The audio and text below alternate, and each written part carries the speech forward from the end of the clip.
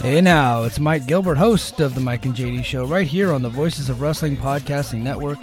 Join JD by God Oliva and myself every Thursday night live on the Voices of Wrestling YouTube channel at 11:30 p.m. Eastern Standard Time, as we stay up all night discussing all the hottest stories in professional wrestling. You can also check us out right here on the Voices of Wrestling Podcasting feed, or you can subscribe to the Mike and JD Show feed. Now, enjoy the show. This podcast is a member of the Voices of Wrestling Podcasting Network. Visit voicesofwrestling.com to hear the rest of our great podcasts, as well as show reviews, columns, opinions, and updates across the world of wrestling.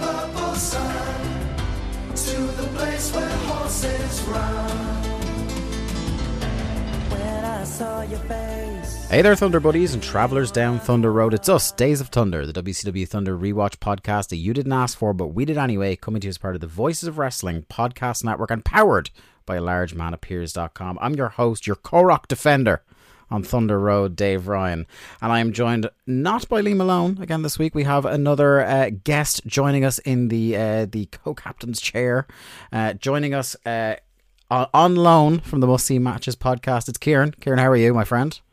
I have heard the call of the soldier, and I'm ready to get fundamental.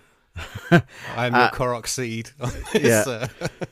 I think Kieran DM'd me to offer his services very kindly for this show, and we're going to get into how quickly he may have regretted it, because I jumped on the chance immediately to have you on. I have enjoyed my hat trick of appearances now on your very fine podcast, and I feel like I'm thanking you for that by subjecting it like this.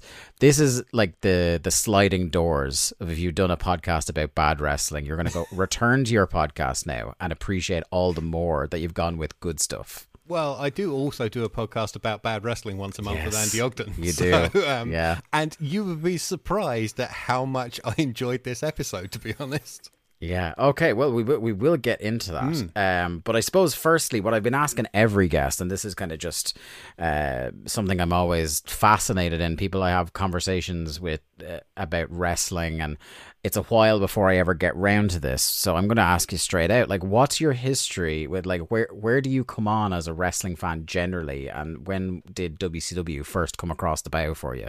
Well, I am far older than your usual guest. I just moisturize a lot. And I actually started watching wrestling when it was still called World of Sport in this country. Ooh. Yeah, my nan was like an armchair handbag swinger. She loved yelling at the heels and cheering on Kid McCoy and Big Daddy and such. So were you a Big Daddy or a Giant Haystacks man? Well, I guess, like, as a small child, you cheer along the goodies along with your family. But there was one person in my family, one heel, who was massively respected. He was my mother's favorite wrestler. Yeah, and that was Rollerball Rocco. Oh, okay. He was like the family favorite, and he was.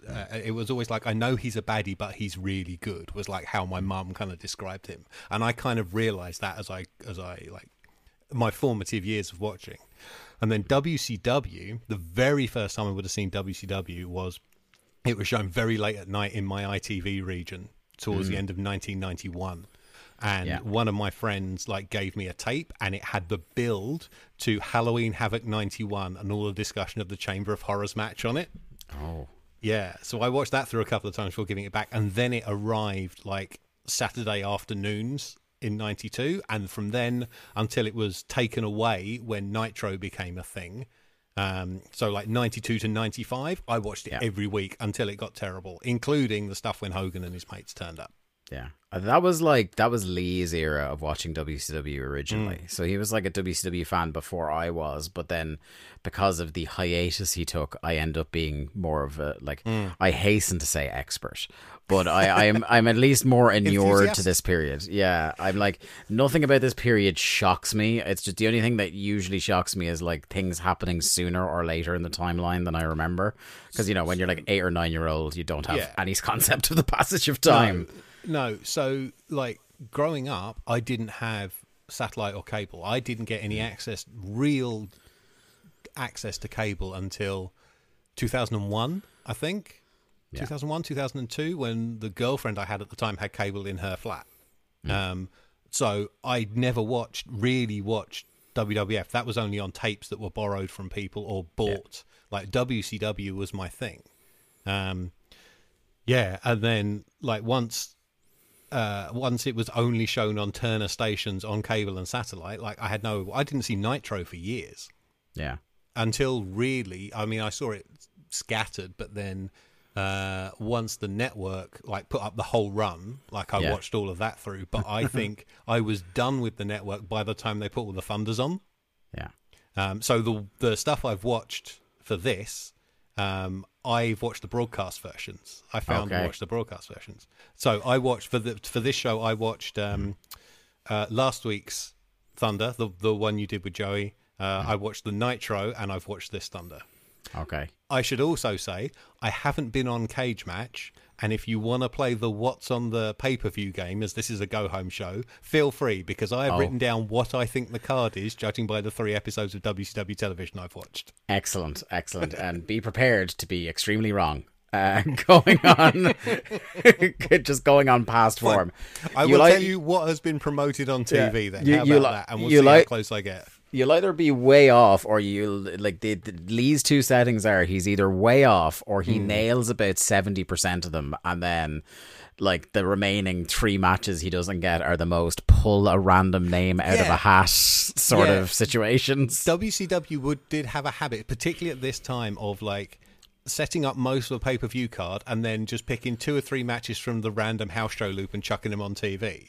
Or on pay-per-view rather, is what I mean. I was really hoping when you started that story about your wrestling fandom and you talked about watching World of Sport that you were going to say you finally made the switch to WCW when Giant Haystacks made the move to WCW. I was like, well, if Haystacks is on, I got to start watching this. I have latterly seen Loch Ness / Giant Haystacks in WCW, and let's say I preferred him as Giant Haystacks on Saturday afternoons. Half Irish. Giant Haystacks.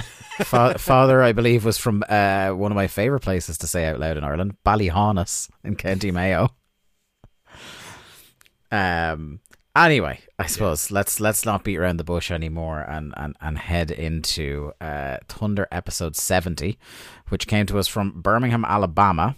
8th of July 1999, garnering a 2.8 rating, so starting to creep back up. There was a big dip to about a 2.6, 2.7 there for a couple of weeks, slowly going back up. I don't know, again, this time of year, I'm trying to think, middle of July, there's not a lot of, like, the NBA finals are over probably, and football hasn't started yet, so that might have something to do with it, like, unless, I'm not sure when the baseball season runs. Me neither. That might be does mention when they start, like, there's currently scorching temperatures in the US, which I guess is their get out for everybody's outside soaking up the sun at 8 p.m. rather than watching Thunder.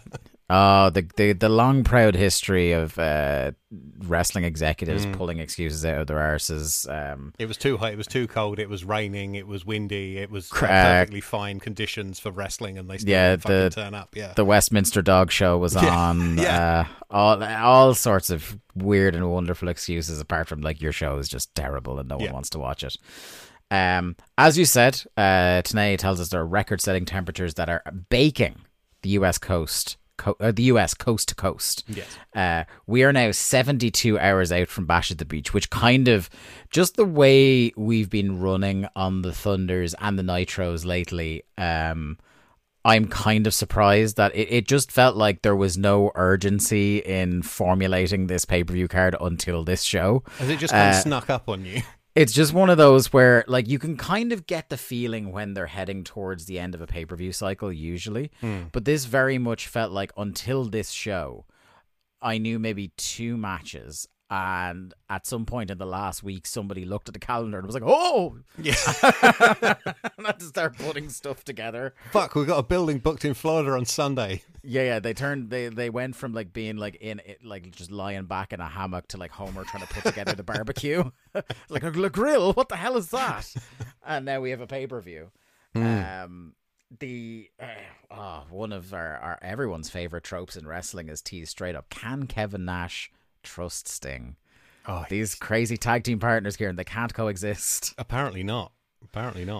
Larry says that Nash is treating this match like he's by himself, this tag team match. There's going to be more on that, and it's going to be even more frustrating. And at one point when an announcement was made regarding that tag team match on this show, I think I heard the screams of Lee Malone from 50 kilometers away from me.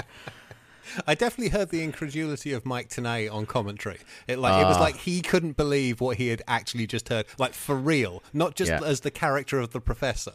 Yeah, there's like, so Tony and Brain are 2 guys who like have long since abandoned the pretense of, if they don't like something, they're not just going to try and fake it. Yeah. Like, they're not outright burying stuff necessarily yet, but they're definitely not hamming it up. Whereas Tenay, until this show, is trying to be 100% professional, but even he is barely able to mask contempt for a certain stipulation later in this show, which is great.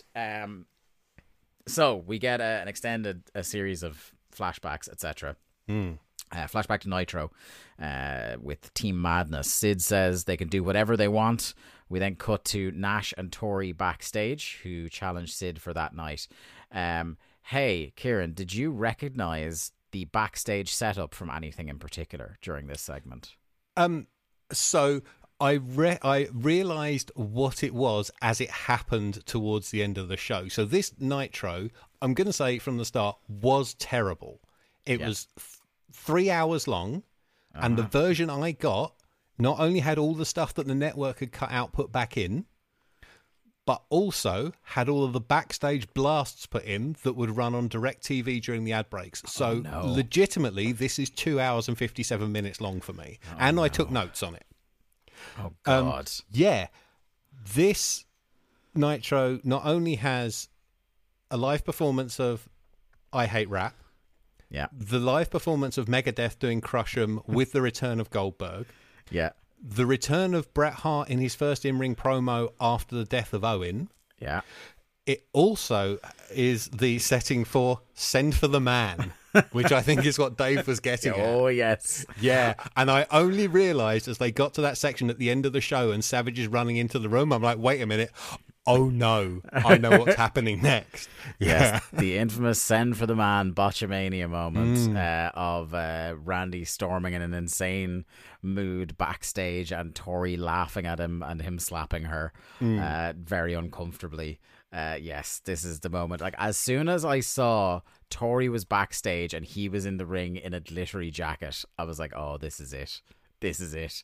I almost switched back to the Nitro to watch it. Because, you know, I live a context-free life on this program. Yeah. What is interesting is, like, on the version I had, it then cuts to the backstage blast after that. So they had another one after the show had finished. And it's Ted DiBiase and some guy called Chad at a desk who apparently needed to do commentary for some other reason. I don't know why they needed a second commentary team.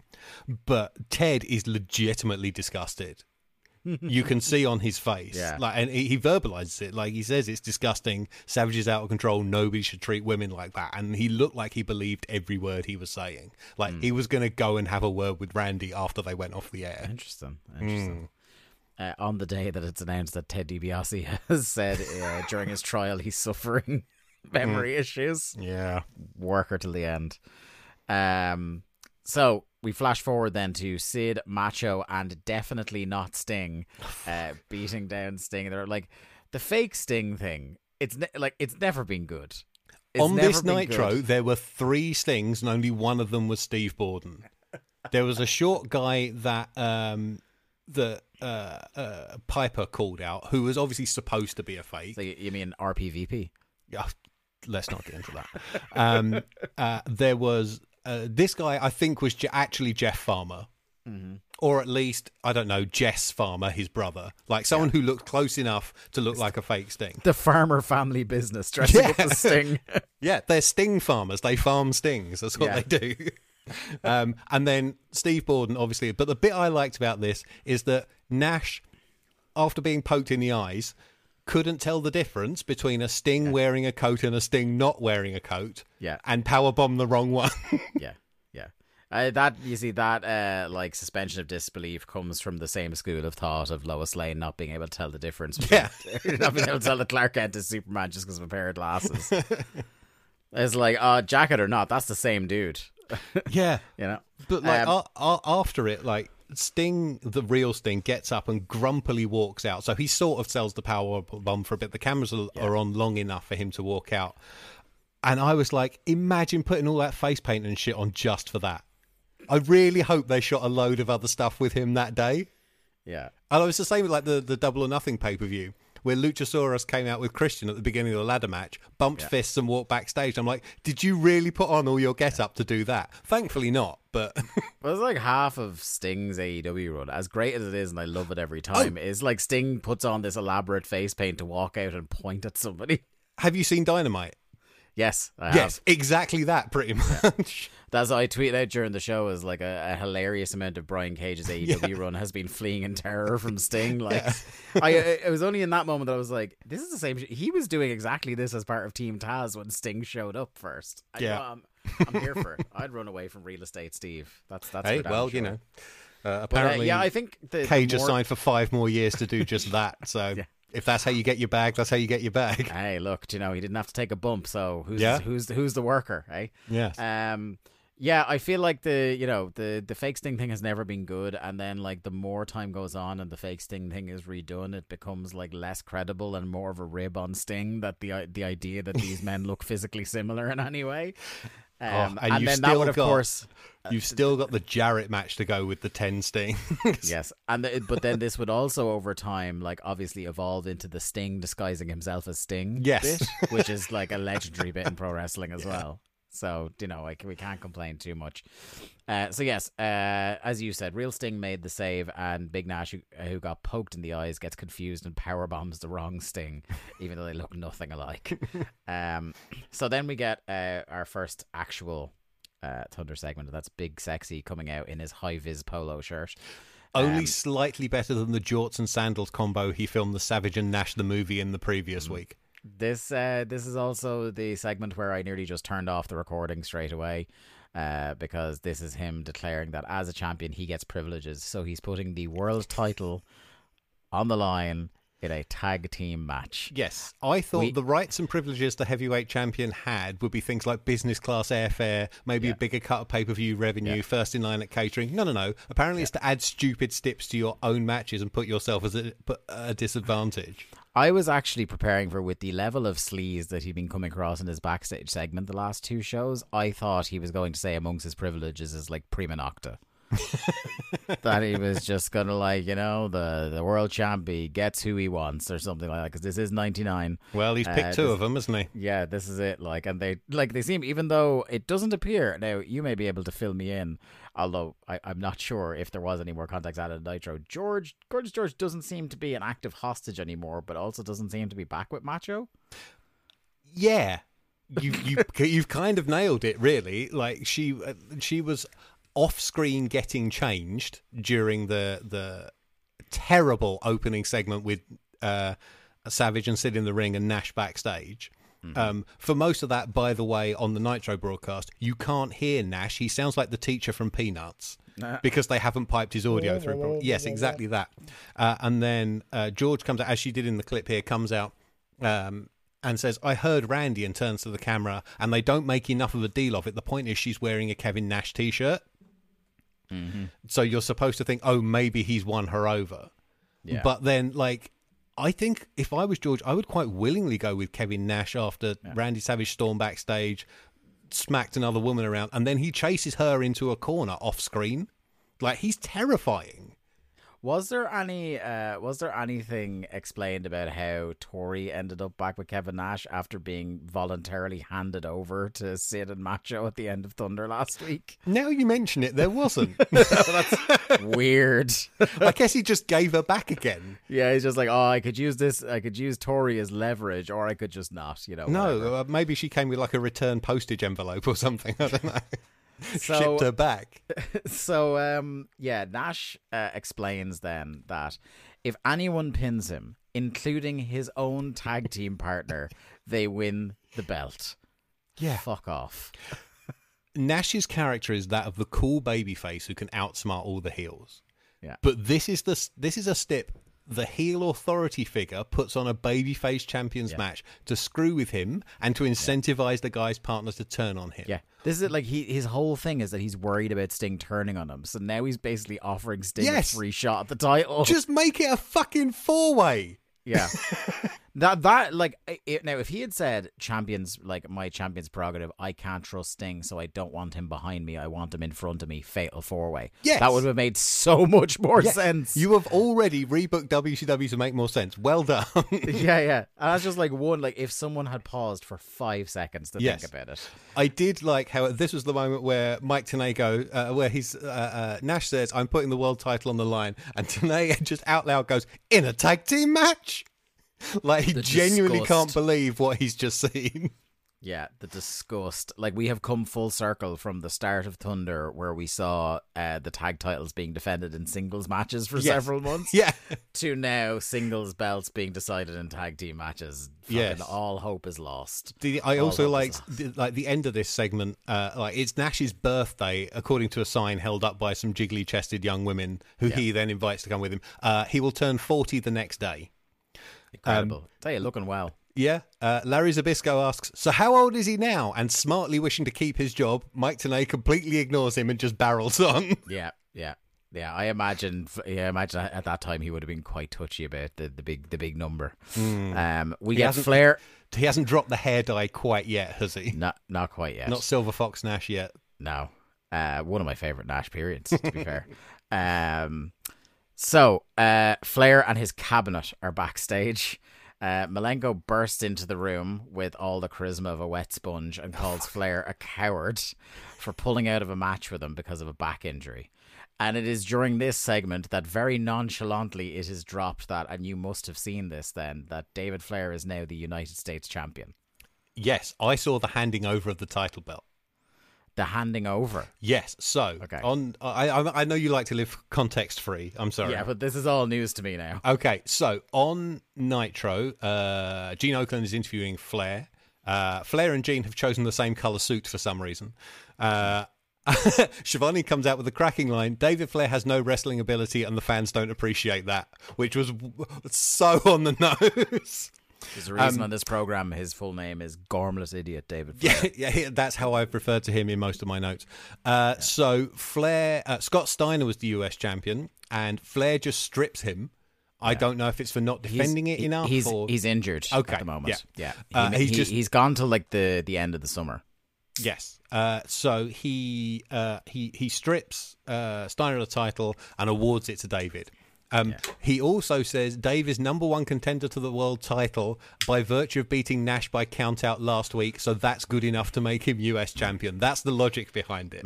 Now something I didn't alert you on, Karen, that I'm ensnaring you. This might be considered entrapment in some states. Oh, damn it. Is that I got to put on the Catherine Zeta-Jones catsuit?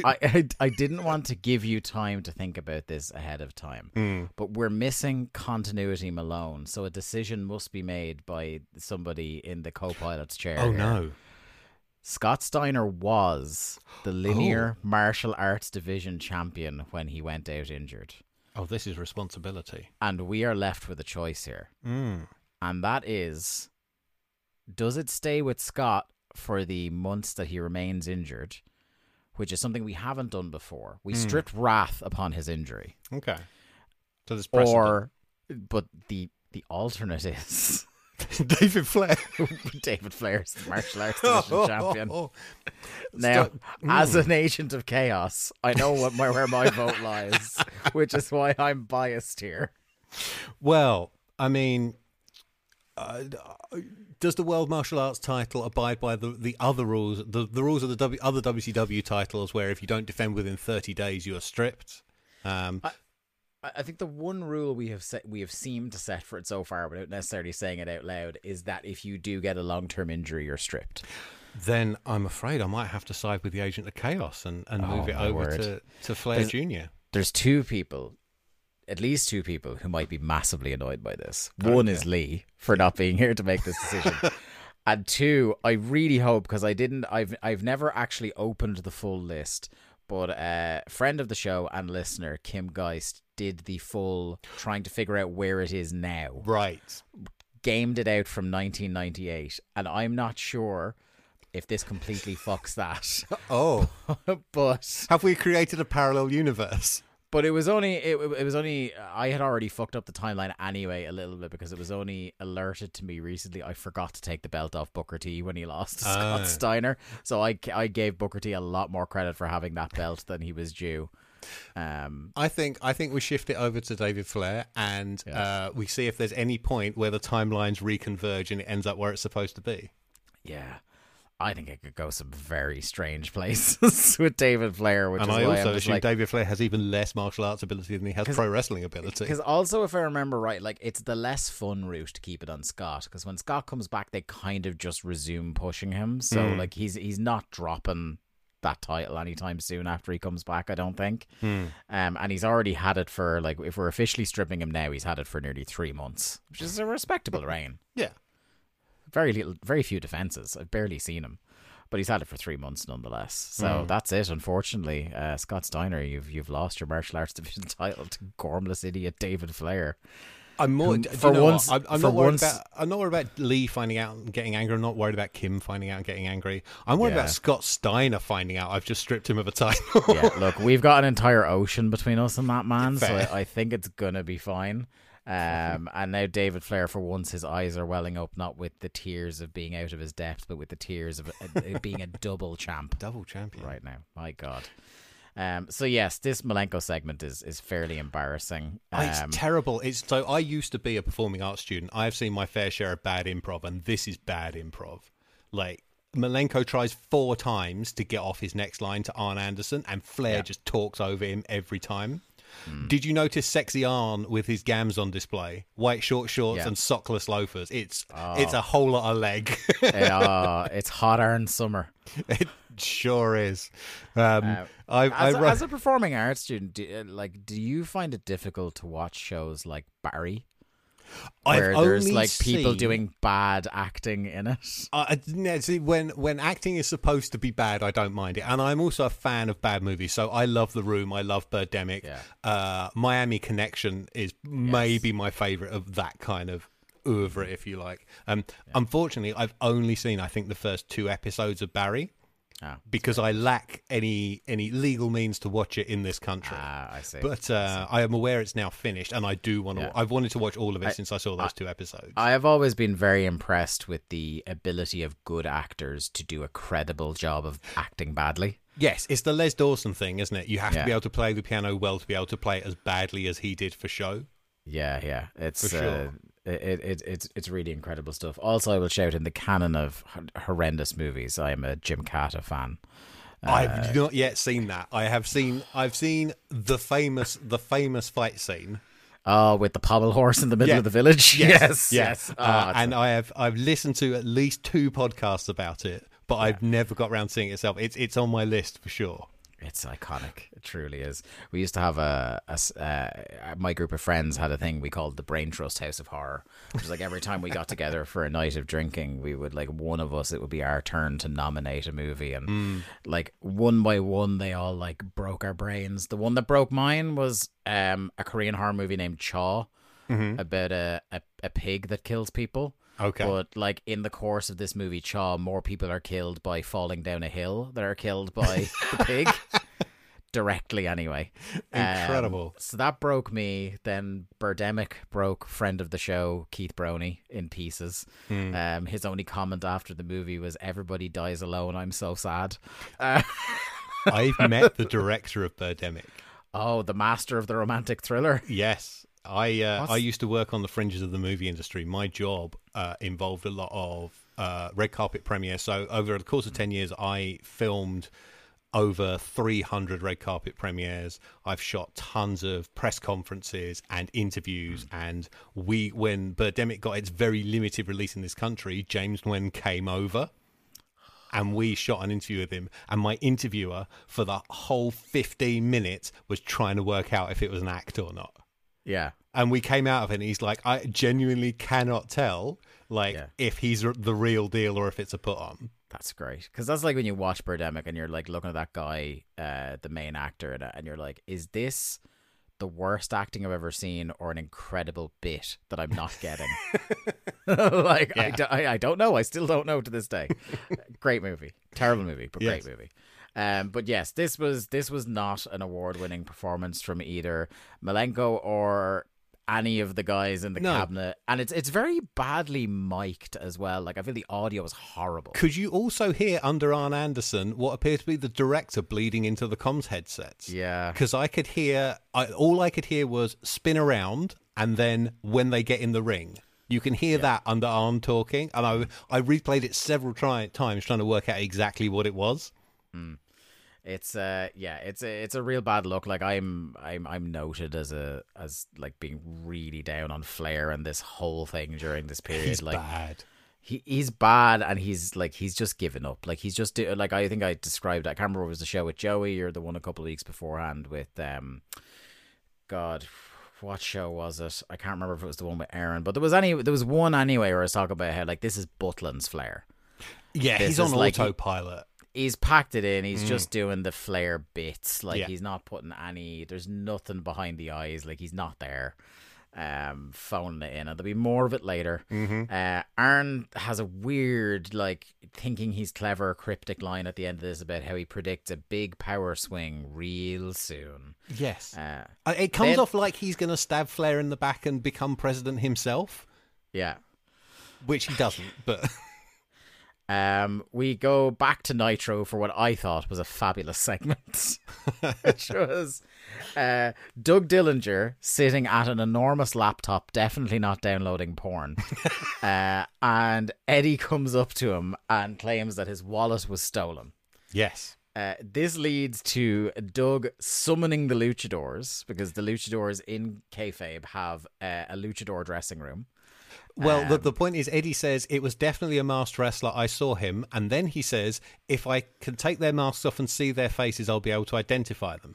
And I'm like, hang on. Was it a masked wrestler in their mask or out of their mask? Because either way, this doesn't make sense. So we have a skit then that has, like, more direction than usually WCW put into things, where you have, like, over the shoulder shots from the rear of all the luchadors. They actually live. They used 2 cameras for this, so they had one on. They had one on the front of the luchadors for, like, the setup of it, and then when they go to the mask removal, it's round the back. So they either had 2 cameras or it's pre-taped and they did a cut. And the camera around the back actually moved as they were doing it. It wasn't just like zoom out, like put the thing on a tripod, just fucking leave it there. There was some artistic intent behind this. And just this great bit where, like, Eddie, who is, like, I need to remind everybody, is still a heel. Yes. Right? But is getting enormous babyface reactions and doing things that are winning him over even more to people, has basically conned Doug Dillinger into making the luchadors expose their identities to Eddie. Yeah, but wouldn't he know them all anyway? Yes, you would think. He's done 10 years in Mexico with all of these guys. There is this fabulous moment where the first one in the Thunder version of the skit, anyway, to take off his mask is Cheetah Kid. And instead of going, hey, I recognize you, he just goes, Prince Ikea. Yes. Yeah. So on the Nitro version, before him, there is La Parka, and Eddie just screams and tells him to put his mask back on. The next one is... So who is in the... I wrote Halloween because it's the Halloween costume, but is it Cyclope? Like, who is... It's Cyclope. It is Cyclope, but he's wearing his Halloween gimmick. Yes, from when he was secretly Dean Malenko. Yes, but, like, in Mexico, he was Halloween. It would have been an incredible bit if Secret Play lifted his mask and Eddie said, "Oh, Dean, how are you?" That would have been great. But Secret Play lifts his mask up and Eddie goes, "Jesus Christ, were you in a fire or something?" The biggest, I love this man so much. The biggest rib of them all is Psychosis lifts his mask and Eddie goes, "Oh, you're actually quite looking. Why are you wearing a mask?" And if you've ever seen old Dominic without his mask, he is not a handsome man at all.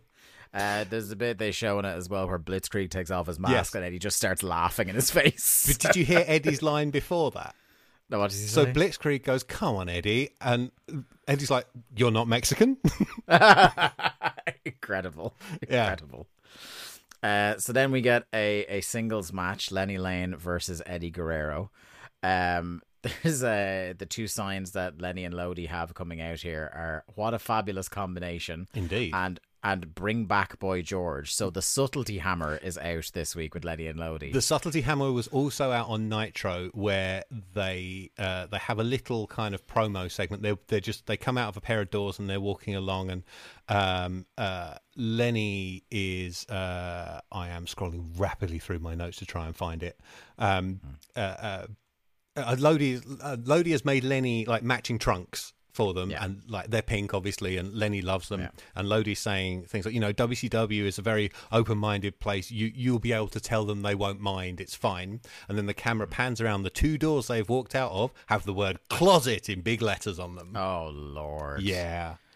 And because it's such a shame because that's continuity, because they followed on from like a previous week where Lodi was doing his nails the same colour as Lenny's trunks as a show of solidarity and nothing more. It's a real shame because like now they'd be a really fun babyface act. I like them.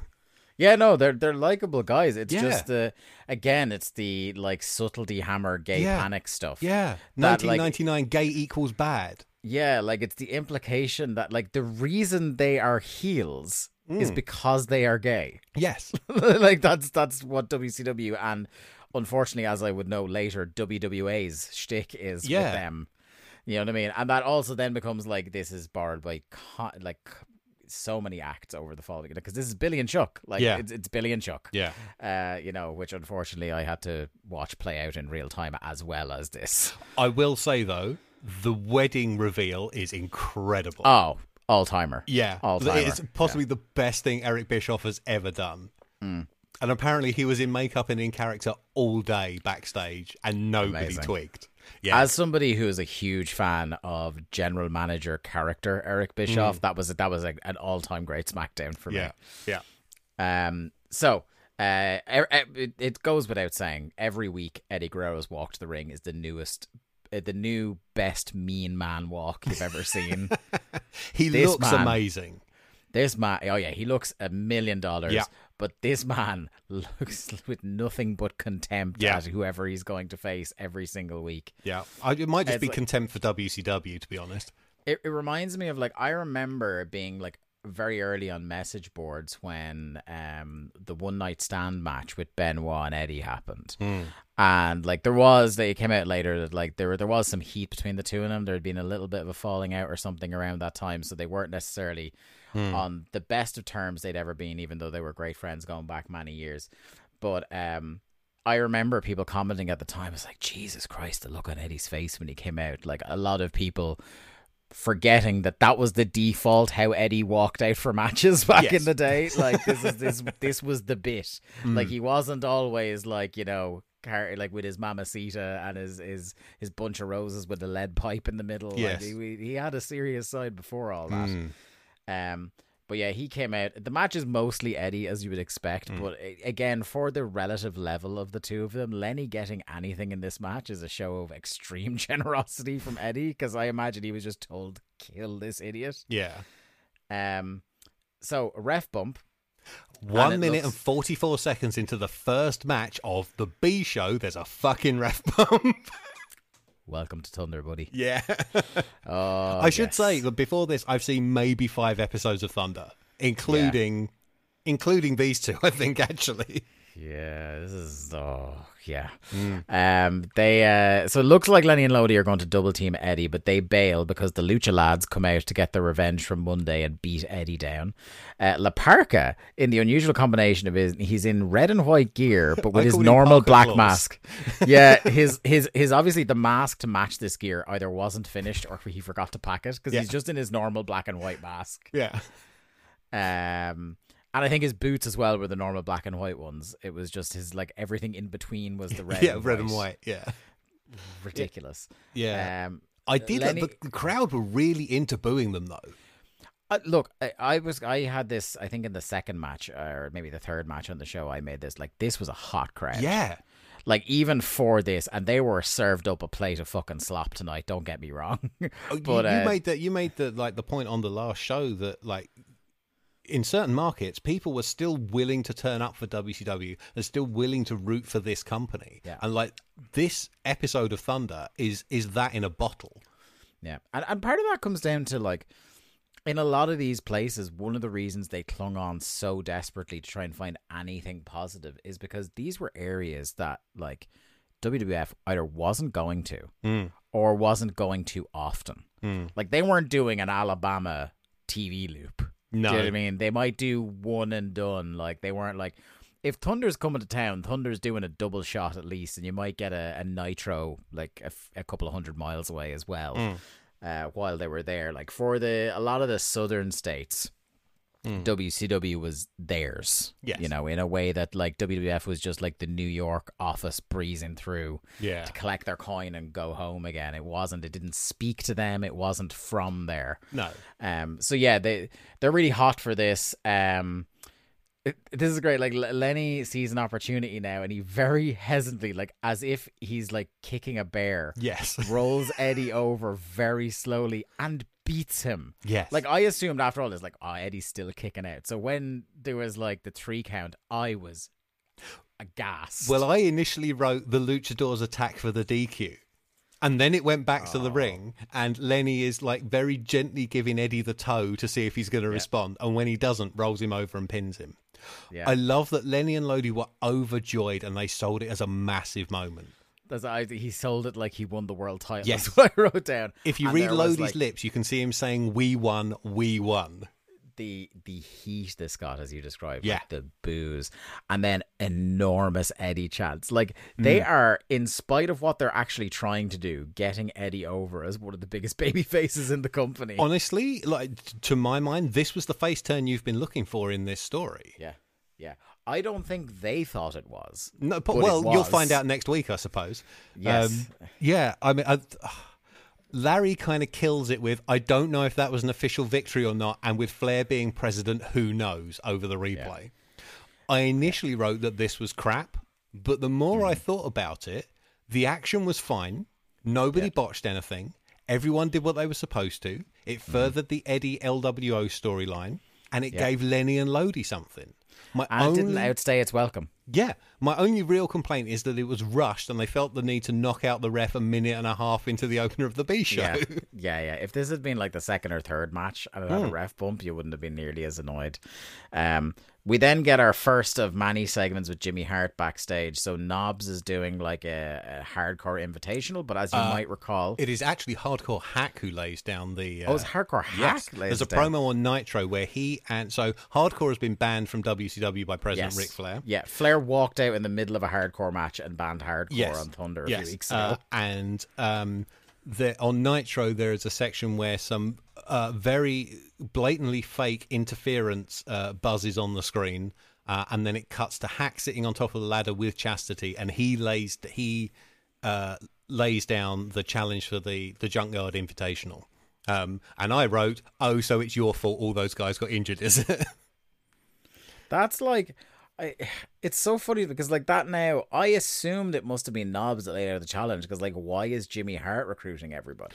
That doesn't make sense, it must be said.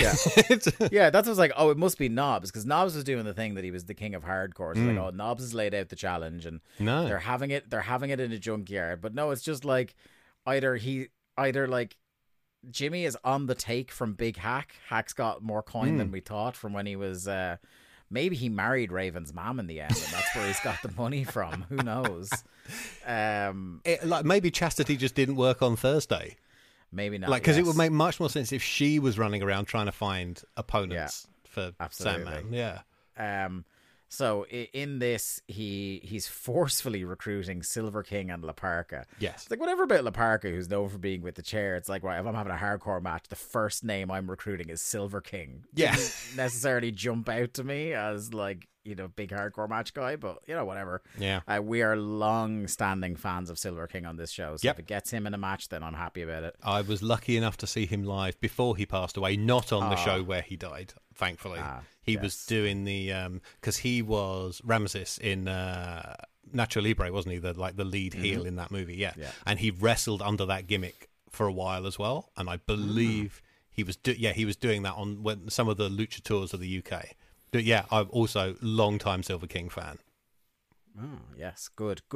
You're in good company here on this show. The opposite of good company. Gene is in the ring with Disco Inferno. Yes, and I wrote, Dave can recap this. I took no Oh, notes. this sucked. This sucked so bad. Are you a similar... Now, I don't need to ask you your opinions on Glenn Gilberti, the human, but as Disco Inferno, the wrestler and character, are you more in the camp I'm in or the camp Lee's pretending to be in? I am generally negative on Disco Inferno. Good. He went up and down. Right side of history. Yeah. There were periods where he was fine. And, spoiler, I totally didn't mind his match on this show. I am perpetually irritated that a theme as good as Disco Fever was wasted on Gilberti. Yeah. It's all to set up his match he's having at Bash at the Beach with Kat, isn't it? Yeah. I'm all in like when we eventually get to the phase where he's Disco with a Q, and he's like the punchline in the Filthy Animals and stuff like that, then I'm fine. But like we're still in a period in '99 where they're trying to make disco happen. Yes. And like it's kind of like, it reminds me of the famous, I always attributed it to Garrett Kidney, the Jeff Jarrett argument. Is that your interest in Jeff Jarrett is directly equivalent to where he is on the card. The lower he is on the card, the more entertained you are by him. Yes. So like currently now, as like a mid to lower mid card crazy old man heel bonking people with guitars at AEW, absolute aces. And I thought like he worked real hard in that match on the pay-per-view. He was bumping all over the place. He was a top line goof in that match. In my top 5 moments on that pay-per-view, not that there was much competition outside of 5 great moments, but him hitting the stroke and celebrating for so long he forgot to make the cover. Yeah. Just genius. Yeah, it's genius work. It's top heel shtick. But then when you have him as your top guy on the card, then I hate it. And I'm going to have to endure that very soon. He should never have been above US/intercontinental level. Like he's not a world champion by any stretch, and yet somehow has managed that like 16 or 17 times across 2 companies. And not everybody is, and that's fine. It's just unfortunately he was one of the last people to know. Yes, him and Vince Russo, the last people on earth to know this. He says everybody knows that Ernest Miller stinks. I did laugh at one line where he goes, Ernest Miller learned his karate from Tai Bo. Yes. So did my mom. Yes. That's great. Gene then says, and I knew where the direction this was heading, and even though Vince Russo wasn't here yet, he says, you have to recognize that Sonny Ono is going to be there. Disco, without missing a beat, calls him Mr. Miyagi. Yes. Real cool. That's a hot slice of Glenn Gilberti cutting through Disco Inferno there. That's evidence in an upcoming lawsuit, I'm sure. Yes, 100%. He says he's going to deliver, and I quote, a Brooklyn, New York tushy kicking. Yes. At the pay-per-view. To be honest, I didn't mind that line. That was fine. Incredibly got a pop in Alabama. Yes. I thought like any mention in New York they were going to be ripping up the chairs, but whatever. Yeah. Our next singles match, which might have been, if you hadn't already been regretting volunteering for this, Kieran, Al Green versus Van Hammer. My initial note is we're not getting a rendition of Let's Stay Together. It's Nash's useless mate, the dog, or as I called him, Road Warrior Pork, because that's what he looks like here. Fuck me. Like, Al Green might be the meatiest man in this company of very meaty men. There is additional meat. There is a full butcher shop coming up in the main event. Actually, true. Yeah. True. So we get a flashback to Van Hammer, and maybe the best comedy segment on the whole show. Van Hammer storming into Flair's office on Nitro and speaking to Flair and RPVP, demanding a title shot, and even they started laughing at him. Justifiably so. Yeah, and as a rib in kayfabe, they're giving him Rick Steiner at the pay-per-view. Yes, and he's the only one that's jazzed about this. Yes, Rick Steiner, the TV champion. Yes. Al Green leads the match at the start, but then a hip toss and a slam and a clothesline over the top puts Hammer firmly in control. Short brawl into the aisle. Hammer brings him back in. Corner whip and a big boot for 2. Alabama slammer and a Cobra clutch slam wins it. I shall read you my one note that encompasses the entire action of this match. Mm-hmm. 2 roidy goons do basic stuff for 2 minutes. Hammer's big boot looks bad. The director cuts to camera B when Hammer addresses camera A and vice versa. To his credit, Green tries to break the high jump record, going up for Hammer's Cobra Clutch slam that looks really good on the replay.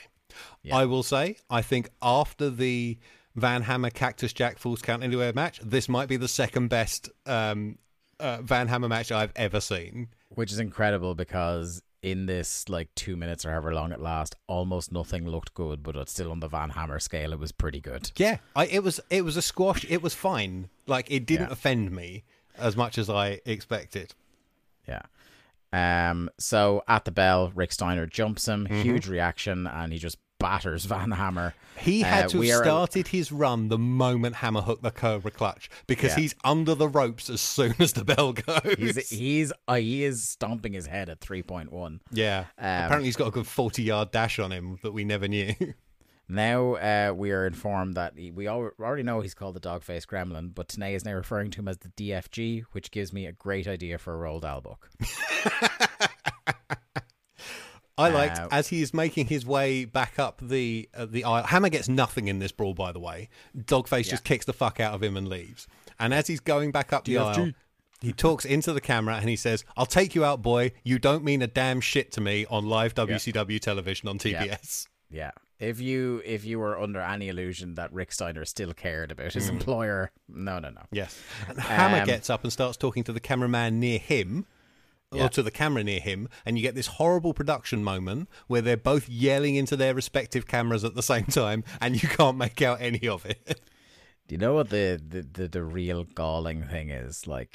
These shows are not actually live. Is this one not live? Thunder. This Thunder is it's the week it's it is out the week it's broadcast, but it's not live as far as I know. That's trade descriptions. It might be behind. Yeah. I'm not entirely sure. I'm not allowing them it anyway. I'll put it that way.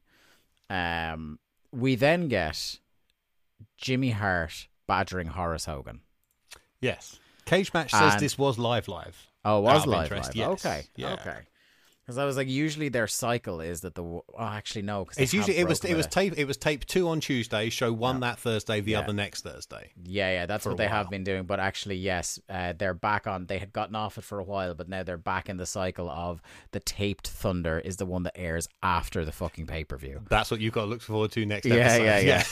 They are by far the worst Thunders. They are diabolical. But anyway, yes. The biggest revelation of this whole show is when Jimmy is talking to Horace backstage, and Horace reveals he's still in the NWO black and white.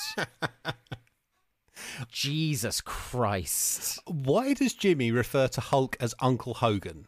Do you call your uncle Uncle Ryan? I don't have an Uncle Lefort. No, I call my uncle Uncle Hogan. Okay, fine. If I see mine again, I'll say the same to him. Yeah. But he better make the money right. That was what we got out of this. Well, Hogan's uncle is much bigger than Terry Bollea's uncle.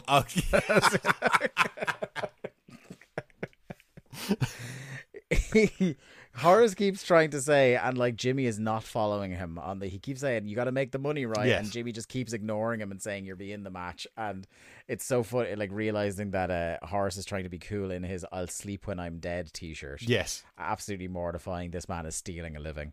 Actually, arguably at this point in time, both men in that segment are stealing a living. I think a large segment of the company at this point is, Yeah. And for both of the men in this segment, we have one person to thank for the two of them stealing a living anyway. Yeah. So next we have a very somber throw to a Bret Hart video. So this is covering like his absence from WCW and Owen's death. But amidst all this somber stuff, and they are playing this very, very seriously, there was one line that I was nearly in tears laughing at. And it's a line that they are doing for dramatic effect, but couldn't be a more true reading of the Bret Hart experience, where they said, his tenure in WCW has been one of turmoil, confusion, and frustration. Yes. Yes. You're telling me, Mike. The famous Bret Hart line, you're goddamn right, I'm frustrated. Yeah. This also aired on Nitro. And WWE cut a chunk out for the network. I don't know if they did in the Thunder you watched. So there is a section. It's like 20. There's a shot of Owen in an orange singlet, and then on the network it cuts to Tenay saying "Leave it to Bret Hart," and there's a thing from his Calgary Sun column comes up. There's 20 to 30 seconds they've cut from that, which is Bret doing the news shows. I presume it's just for like footage licensing reasons. So there's shots of him on Good Morning America, Larry King, and CNN. The bit that killed this for me was there's a spelling mistake / grammatical error in the quote they put up on the screen from the Calgary Sun. And the font and layout of it make it look like something your auntie sends you on Facebook. Yeah, it was like nearly Comic Sans. Yeah, it level. And that put a dent in something that actually, for WCW, was quite a classy piece of video. Yeah, with one exception. When they showed the clips, when they showed the promo from Monday on Thunder, I don't know if this was playing on Nitro. You will be the one who will say it to me. For some reason, they decided, let's whack out the B-sides of Angelo Badalamenti's Twin Peaks score. Yes. Because what the fuck was the music during this promo? Yeah. It was the most sinister. Like, I really don't like, because like Owen's death still gets to me all these years later. But genuinely, it was like a Days of Our Lives. Like, as if Bret at the end was going to, and it, like, you know, and I know who did it. Yeah. You know, like, it was going to be something like that at the end. Like, what was this music about? It was like a horror movie. It was certainly a misstep for sure. No, that did not air on Nitro. Holy shit. They've mostly just cut out long pauses where he was like thinking and composing himself, because like on Nitro he was basically told, take this mic, go and say whatever you want, you've got as long as you want. Yeah, like again, like is it a rare classy move Yes. from World Championship Wrestling? And he did again.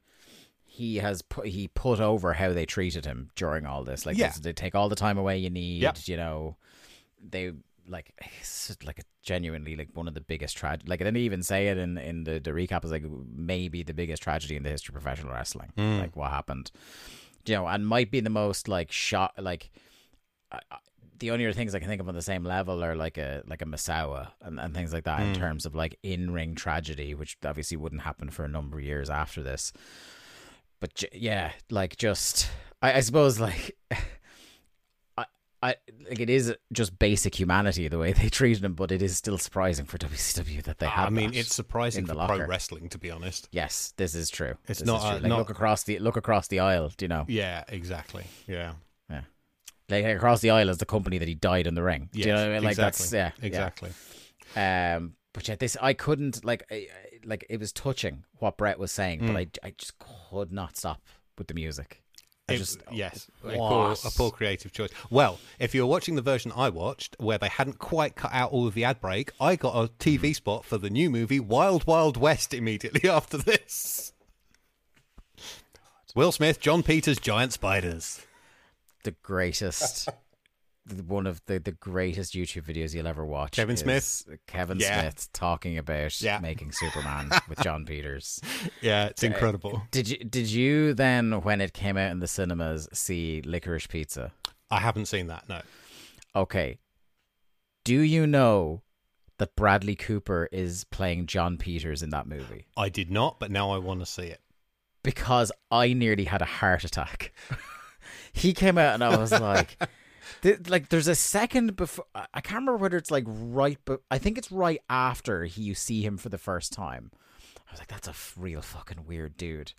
I was like, with perfectly coiffed hair. Yeah. And there's like something rattling around in the back of my head. It's like, oh, it's John Peters. In- I'm like, what? And it's not like the guy is an homage to John Peters. No, he's literally playing John Peters in that movie. So much like our pre-show chat threatened to, I don't want to turn this into a movie podcast.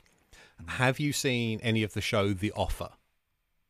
No. Okay, so it's a dramatization of the making of The Godfather. Yeah, I've heard about Yeah. it. There is an incredible piece of casting in that. Matthew Good plays Bob Evans, and he's Okay. note perfect. He's so good. So I recently flew back from New York, and I got to watch the first 3 episodes on the plane. I'm honestly considering getting Paramount Plus for a month to binge the rest of it. Oh, it's on Paramount Plus. Purely for Matthew Good's performance. Yeah. I have that at the moment because I'm back on a Frasier kick. Mm. So maybe I might watch some of that. I really enjoyed it. I don't really care for like the mafia part of it, Yeah. but like being like a movie person and like being in like film and video production, I'm always interested in movies about the making of movies, or TV shows about the making of movies or whatever. Is this like, are you a Hearts of Darkness over Apocalypse Now guy? I'm going to shock you. I've never seen either. Okay. So I also have never seen The Godfather. Your face is incredible. This needs to be a video podcast. Yeah. I wasted my youth watching all those like Jackie Chan movies like Rumble in the Bronx that you watched. I've got a shelf full of that crap behind me. Yeah. Yeah, there's a lot. I didn't see Rocky until I was in my 30s. I didn't see Alien until I was 35, and I had to watch it with the lights on in 2 segments because it had been built up so much in my mind. Yeah. I haven't watched Alien in several years. The last time I watched, actually, speaking of flights in and out of America and watching things, I think the last time I watched Aliens and Alien, I had the most incredible triple bill on my way over to Dallas for WrestleMania in 2016.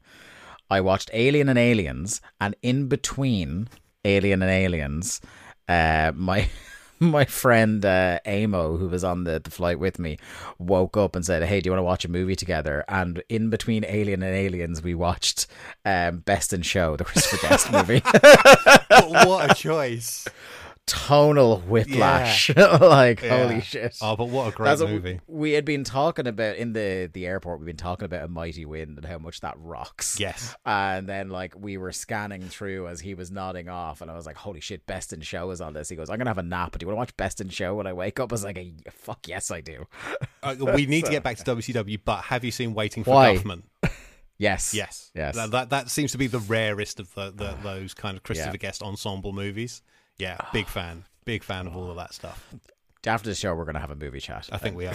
I know we are, yeah. Anyway, yes, we get a tease for WCW Saturday night. Yes. We've got Steven Regal, who is back, Darren from HR. The First Family, the Luchadors versus Malenko, Benoit and Saturn, and Conan and Ray versus the Wyndhams. I wrote Good Wyndham and Useless Wyndham. Apparently, if you're going to be out on Saturday night, don't worry. This is going to be shown on big screens in a green nightclub, so you won't miss it. In the middle of the nightclub from that scene in The Matrix, they're going to be showing WCW Saturday night with Scott Hudson and Mike Tenay. So our next match is Fit Finlay versus Brian Knobbs. I just wrote, Christ. Knobbs isn't using We're the Boys. No. And Fit Finlay isn't using an ounce of personality I remain an incredible low man on this period of Fit Finlay. Like we're starting to get towards hardcore fit now, so like there's a little bit more being shown, and that like when he's just actually fighting people towards the end of WCW, I think me and Lee are going to get more interested. But like Jesus Christ, like the last couple of years, anytime he's been on TV has been a pain. Tenay says, this is great. So just keep this in mind. Tenay says Randy Savage will be here tonight. He does. Yes. Finlay then blocks a corner charge, runs into a power slam. Nice looking power slam. Yeah, not bad. Brawl outside. Finlay gets thrown into the steps. Jimmy gets a brogue in. Finlay then recovers and hoofs Knobs into the steps and then the rail. Finlay goes for a table but gets jumped by Flynn and Morris for the DQ, of course, in a match that like it probably should have been, you know, the bell should have been rung about 3 times at that stage. I mean, it should have been a double count out for a start because they were fighting outside for longer than they were in the ring. Mm-hmm. Rolls him back in. Knobs drops an elbow. Then Darren from HR materializes to brawl with Hugh Morris. The luchadors then come out. The crowd is really hot for this, it's worth saying. They are really into their garbage brawls. Then Horace comes out. The brawl loses a bit of steam as I think maybe someone forgot to do a spot and everybody's just kind of like, oh, what next? Then I noticed Dave Taylor appeared at some point. Mm-hmm. Jimmy tries to give the chair to Brian Knobs, but Parka steals it from him. He does the angle, the spot made famous later by Kurt Angle for a lot of people my age, which is the hitting the chair so hard off the ropes it bounces back and hits you in the head. Mm-hmm. Always a classic spot. Knobs then pins him as Jimmy counts. Horace versus Jimmy is now happening. They're brawling horribly up the ramp onto the stage, and Knobs tears off a bit of the set to smack Horace and knock him down to kind of like the floor in front of the stage. An inexplicably hot brawl with a bunch of really shitty dudes. Yeah. It was. I guess Alabama just likes a fight on a Thursday night. Guess so. I have been to Birmingham, Alabama. I did not witness anything like. I'm over egging it a bit. All I've seen of Birmingham, Alabama is the airport because our driver took us to the wrong place. He got the wrong message. He was supposed to take us to the city centre to film, and he took us straight to the airport. So we sat there for 5 hours. Was he just like, you got to stay in this airport? Like, if you walk 10 paces out here, Brian Knobs might fight you. They hear your accents, you're going to get fucked up. Yeah. Do you hear what happened to Steve Regal and Dave Taylor when they came to Birmingham, Alabama?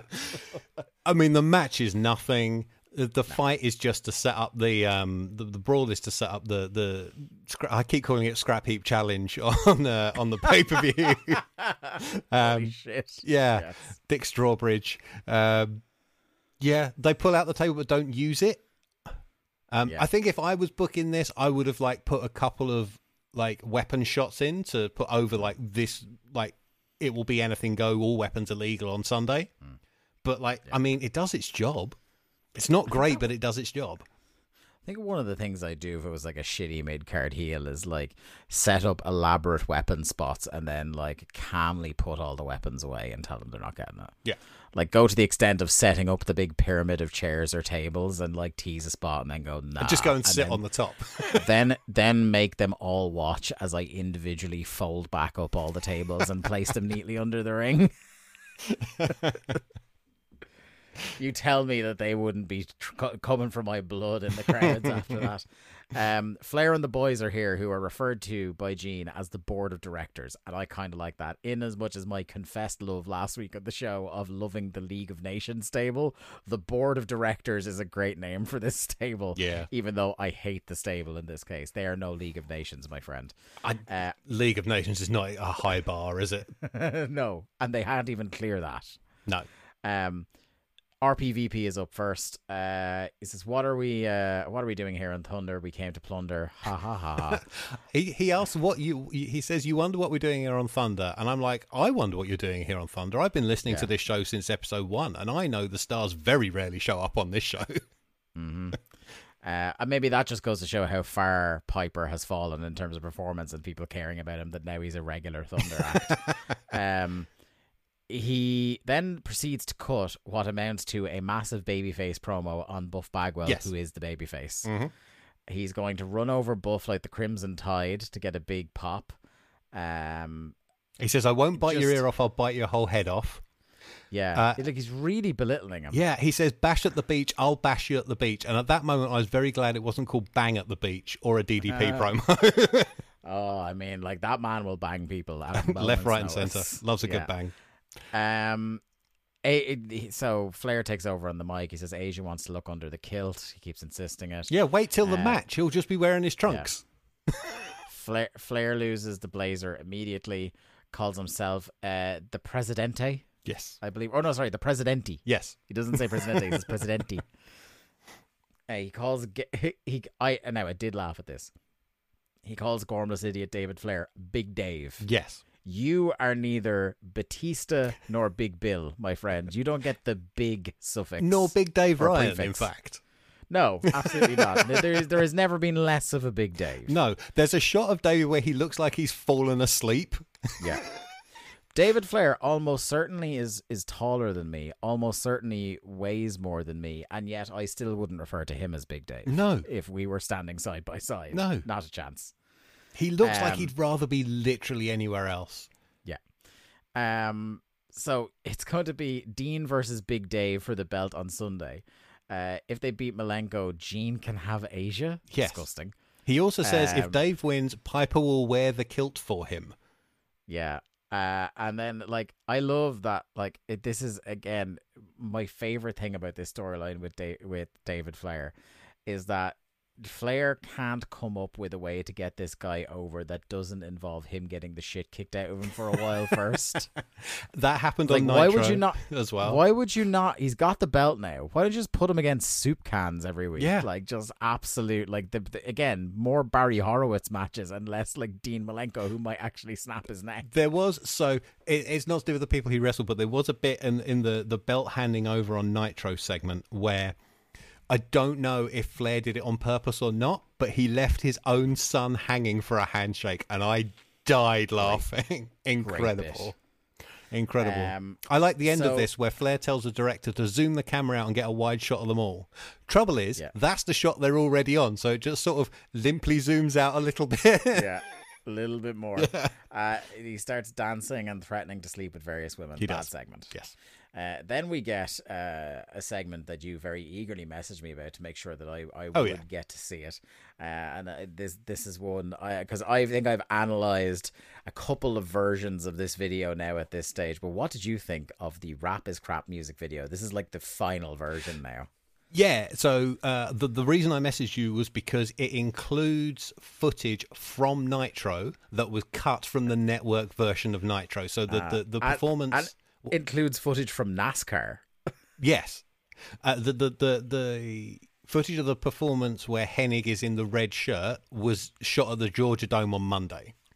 Okay. I liked how they seem to get introduced on the same stage by three different people, just with different camera angles, and they're trying to pretend they're in different locations, but the buildings in the background are always the same. Yeah. I love that nobody in the crowd is in on the joke. Yeah. Like, this is now my favorite. Like, I love this. I turned a corner on this bit pretty recently. yeah. But the two things I love about this are, one, there are people that are unironically into this song. They don't realize it's making fun of the people that they are. My other favorite bit is there is not even a passing attempt to make this guy's singing voice sound anything like Kurt Hennig. No, It might as well be Luciano Pavarotti. this is made abundantly clear on the Nitro performance where Kurt just sings over the top of the track. Yeah. The other bit I liked about the Nitro performance is that Barry Windham's drums are completely silent, and he's just playing the standard 4/4 even during the fills. And I love as well, like, they show band hijinks on their fake tour. Yes, like playing poker and Big Bob Cum cheating at poker with all the cards stuffed in his hat. Yeah. Great stuff. Stuff. Yeah. This is a tremendous comedy bit. It's really good. I thought I'd be really eye-rolly about it, and I genuinely thought it was going to be much more racist. Yeah, because I hadn't watched this back since then. I was like, this feels like it was probably very racist, but it's actually a very smart bit that's like lampooning the people who love country and say rap is crap. Yes, like it's much cleverer than I would ever ascribe credit to WCW for normally. Like, they really happened upon something here by complete accident. And the stupid song has been stuck in my head all week. Oh, it's like I was legitimately earlier trying to remember the name of the NASCAR driver they reference in it.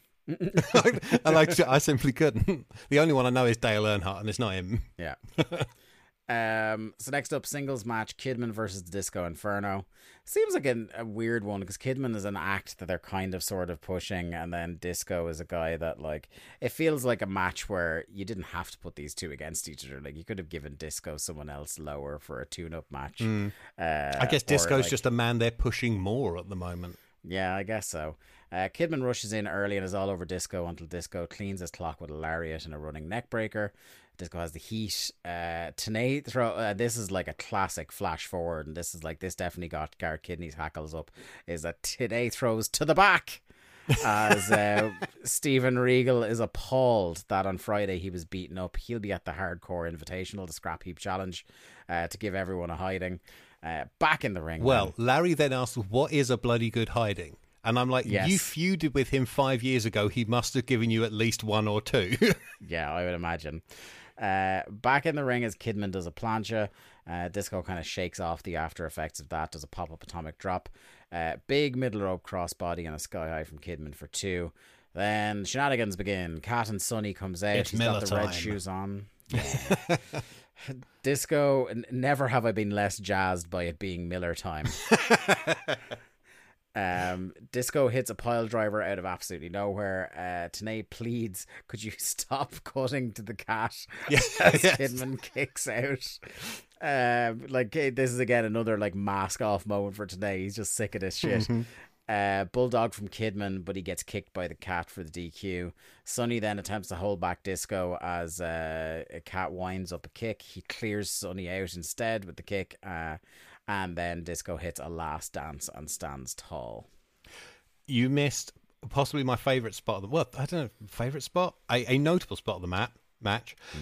Man of Kids gets thrown over the top rope and hits the mats on the outside like he's Cactus Jack. He slams into the ground so hard. Yeah, for like this meaningless match in the middle of a Thunder. Yeah, not even a pay-per-view. Yeah, and then at the end, Disco gets a pop for using the finish of the biggest star in wrestling on Miller and gets the dances. Inferno was shockingly popular. Yeah. Oh, like so disproportionate to how bad he was and how bad the gimmick was. Yeah. Good. Like, it was a little bit funny during the Dancing Fools era with Alex Wright, and but no one took either of them seriously. Yeah, have they gained and lost Magnum Tokyo yet in your timeline? I can't remember when he turns. Yeah, no, he's long gone. And so Alex Wright at this point in time, I can't remember if I mentioned this on the show or if I had researched it in between shows. So they had started airing vignettes for Berlin. Okay. But then Columbine happened. Oh. And they shelved him for like 6 months. And then by the time he resurfaces, he has the wall with him. I see. So thank God for the course of wrestling history that they did shelve him. Yeah. But yeah, so Alex Wright has been off TV for most of this year, I want to say. I can't remember the last time I saw Alex Wright. Like, I know the peak of the Dancing Fools and Magnum Tokyo was like around Road Wild the previous year. And then, they lost Magnum Tokyo. Alex Wright vanished. And they don't want they don't want to do what they did with Sting in between characters, where he's just the old character with new weird hair for a bit. Yes. Yeah. We are now in the pre and post Berlin period, because it was right around this time. I'm trying to look it up here as we're talking, and I probably will during the next segment here. As I ask you your thoughts on the Jersey Triad, who are up next. Slightly before that, my version had a Bam Bam Bigelow t-shirt ad. Oh? Yeah, he has one of the shirts and he's pulling at it, he's jumping on it, he's biting it, he whacks it with a pallet and a bin and a sledgehammer, and he concludes it's as hardcore as he is, and you cut away just before he takes an angle grinder to it, which probably, to be fair, would have fucked it up. Oh yeah, so here we are. So promotional spots began airing on WCW television in May. Okay, and this is July, isn't it? We're talking about here. Yeah, featuring Wright as a surprising new Rivet Head style character named Berlin.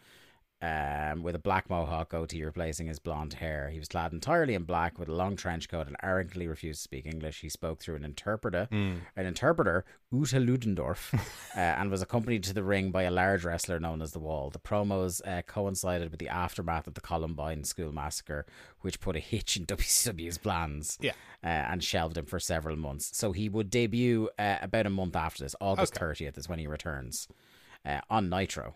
So there you go. But yes, the triad, Self High Five, Smells Like White Spirit plays, and they're out for a promo. I like this actually, and I like them as a group. Like Bam Bam. I love all three of these guys. I think DDP is horribly miscast as a heel, but I love these guys. Yes. However, he's not miscast in the way that he's bad at it. He's just better at being a babyface. No, he's more natural as a babyface. And people wanted him to be a babyface. Like, no one was happy when he turned heel. No. I mean, I forget that he was a heel when he won the title at Spring Stampede like 3 months ago.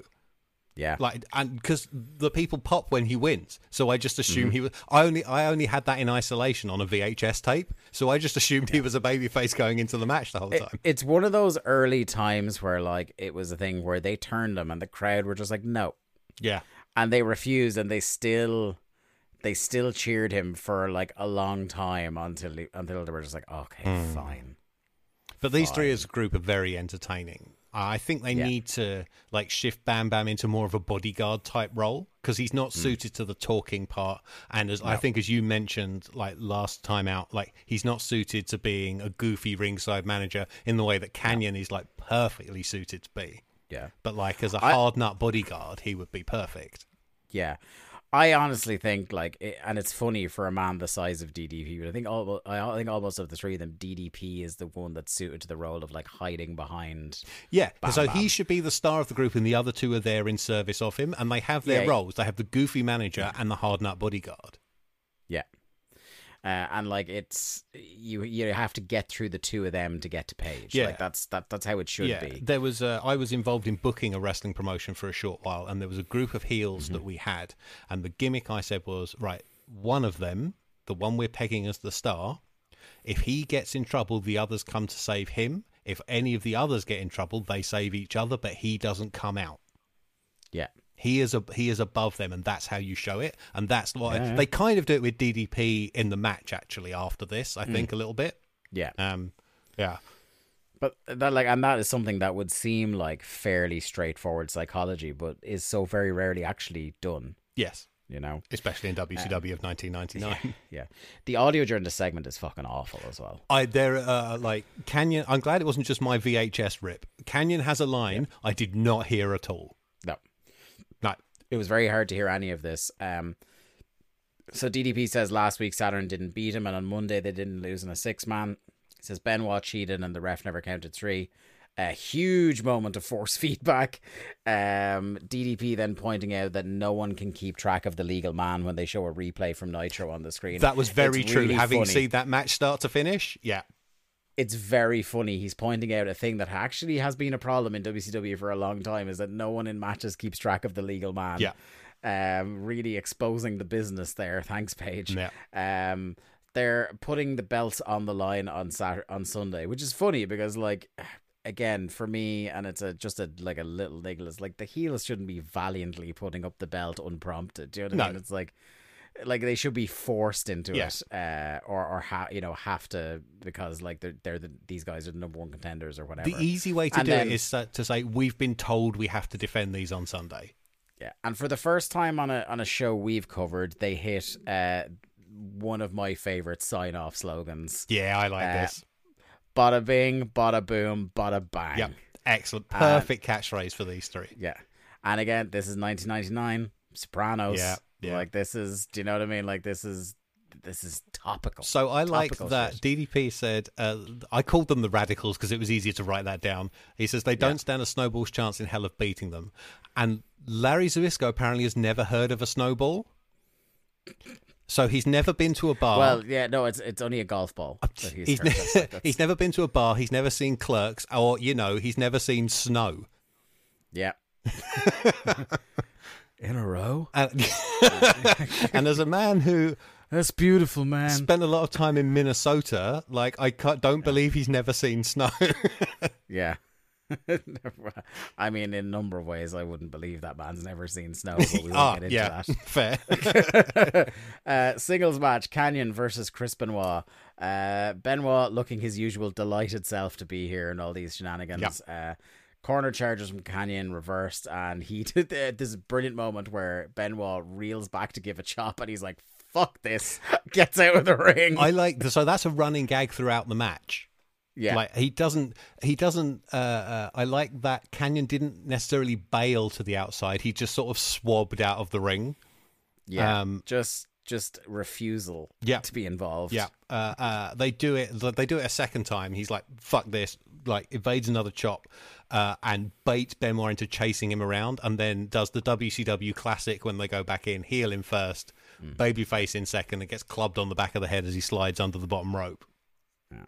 Remember earlier, everyone, when I told you to make a mental note of something? Well, Tanay has been just handed a note. The WCW's executives say that Savage is not allowed on TV tonight. Yes. Like, they're trying to do the too dangerous for TV bit, and they have done it in the lamest way possible as two offhanded anecdotes from Mike Tenay. However, I can also buy that he did actually turn up at the building and they went, "No, you slapped a woman on live TV last week. Fuck off home." Yeah. Our lawyers will be in touch. Or alternatively, they had timed out that there would be a Savage segment at the end of the show. Also and possible. Completely lost the run of themselves. Like Flair ran over by 5 minutes or some shit.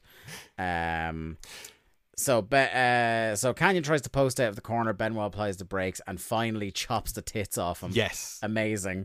Does one of my least favorite spots in wrestling where he blows snot on him. Snot rockets. I hate that shit. Awful. Hate it so much. I can't be doing with spitting. I can't be doing with any of that kind of thing. And it's even worse in like a post-COVID world. Oh yeah, it takes on a new context. It's horrible. Doesn't it? Yeah. So we get another cut to the back as a rare Mikey Whipwreck sighting. Jimmy Hart. I thought Mikey was already gone. Yeah, but no, he's still here. I do believe it's even made a point of by Jimmy is like, you're never on TV. Basically, he says to him. I do believe he gets injured in the Scrapheap challenge, and that is his final WCW match. That's it. And he's back in ECW by the end of the year. I am not going to be able to not call it the Scrapheap challenge. Sorry, man. This is entirely your fault. So Team Madness are apparently losing it backstage that they're not involved tonight. Canyon cuts off a comeback with a sit-out Alabama slammer that looked cool. Well, firstly, he smacks Benoit in the head with the title belt at ringside. Yes. And when the ref comes to challenge him, he's just cradling it and kissing it. Yeah. And then he stands up and directly into the camera goes, "Oh my, that hurt," because he's still selling the chop. If you don't think Chris Canyon was a genius, I think less of you as a human being. Honestly, I was like watching this and watching the previous Thunder and watching like the 6-man on Nitro. He's 15 years ahead of his time. Mm-hmm. Like if he came around now, he would be more accepted as a worker for the stuff he does. Yep. And I think he would still be innovating though. Yeah. And he would be more accepted as a person. I think as well. Yeah. Like he 100%. would be able to be open about his sexuality and that kind of thing. He would be fucking scissoring with the Acclaimed every Wednesday night. Yeah, he would. And he'd be so good as part of that act. And that's exactly where he'd be working. Like, you think about the amount of people in that company that like he helped break into the business. Like the one that shocked me after he died that like spoke about how he helped him get a leg up in the business was Brian Cage. Yeah. Like, because I knew about his association with the Young Bucks. But I don't think I knew about the Brian Cage links until Darkseid did the episode on Canyon, which was really good. Yeah. But yeah, he's just like such a great... And again, I mentioned it last week of the show, but I'm so giddy that we're only months away from Positively Canyon. Yes. As soon as the Canyon cutters start, I am going to be in heaven. Random Canyon cutters in the background of like the outside shot of the arena and that kind of thing. And I'll tell you, like, one of the things that made me maddest in the invasion was that, like, I love DDP and making him into like a creepy sex stalker. I hated. But that whole storyline, Canyon, fabulous. Yeah. With his Alliance MVP t-shirt, and no one took an I'm scared ass whooping like that man. Just tremendous human being. Yeah. tremendous. He deserved so much more in life and from the business, but yeah, sad story. Very much so. He is he is fabulous in this match. We get Benoit hitting a gnarly looking dragon suplex, then shortly after hits like just the most like just this superplex that he just somehow puts a little extra sauce on, and they both like bounce off the mat. It is possible to say many bad things about Chris Benoit as a person. Mm-hmm. As a wrestler, he was amazing. And yes, like I dislike the signature bump. I don't like wrestlers having a signature bump. I've gone off on this on Must See Matches several times. I do love the Chris Benoit superplex that's delivered with so much force, he himself bounces up over onto his stomach and has to sell it. Yeah. So Benoit goes up top, but Bammer crotches him. Saturn out to take him out. Back in the ring, crossface is in. Bam Bam tries to headbutt him, but Benoit moves. He hits Canyon. Benoit hits a headbutt of his own. Paige, so while this cover happens, Paige does, like I've said on this show before, one of my favorite dumb tropes in wrestling is people being trapped and unable to get out of the ring. Yes. They're so scared they forget how to get in and out of the ring. I'm putting right up alongside how much I enjoyed that.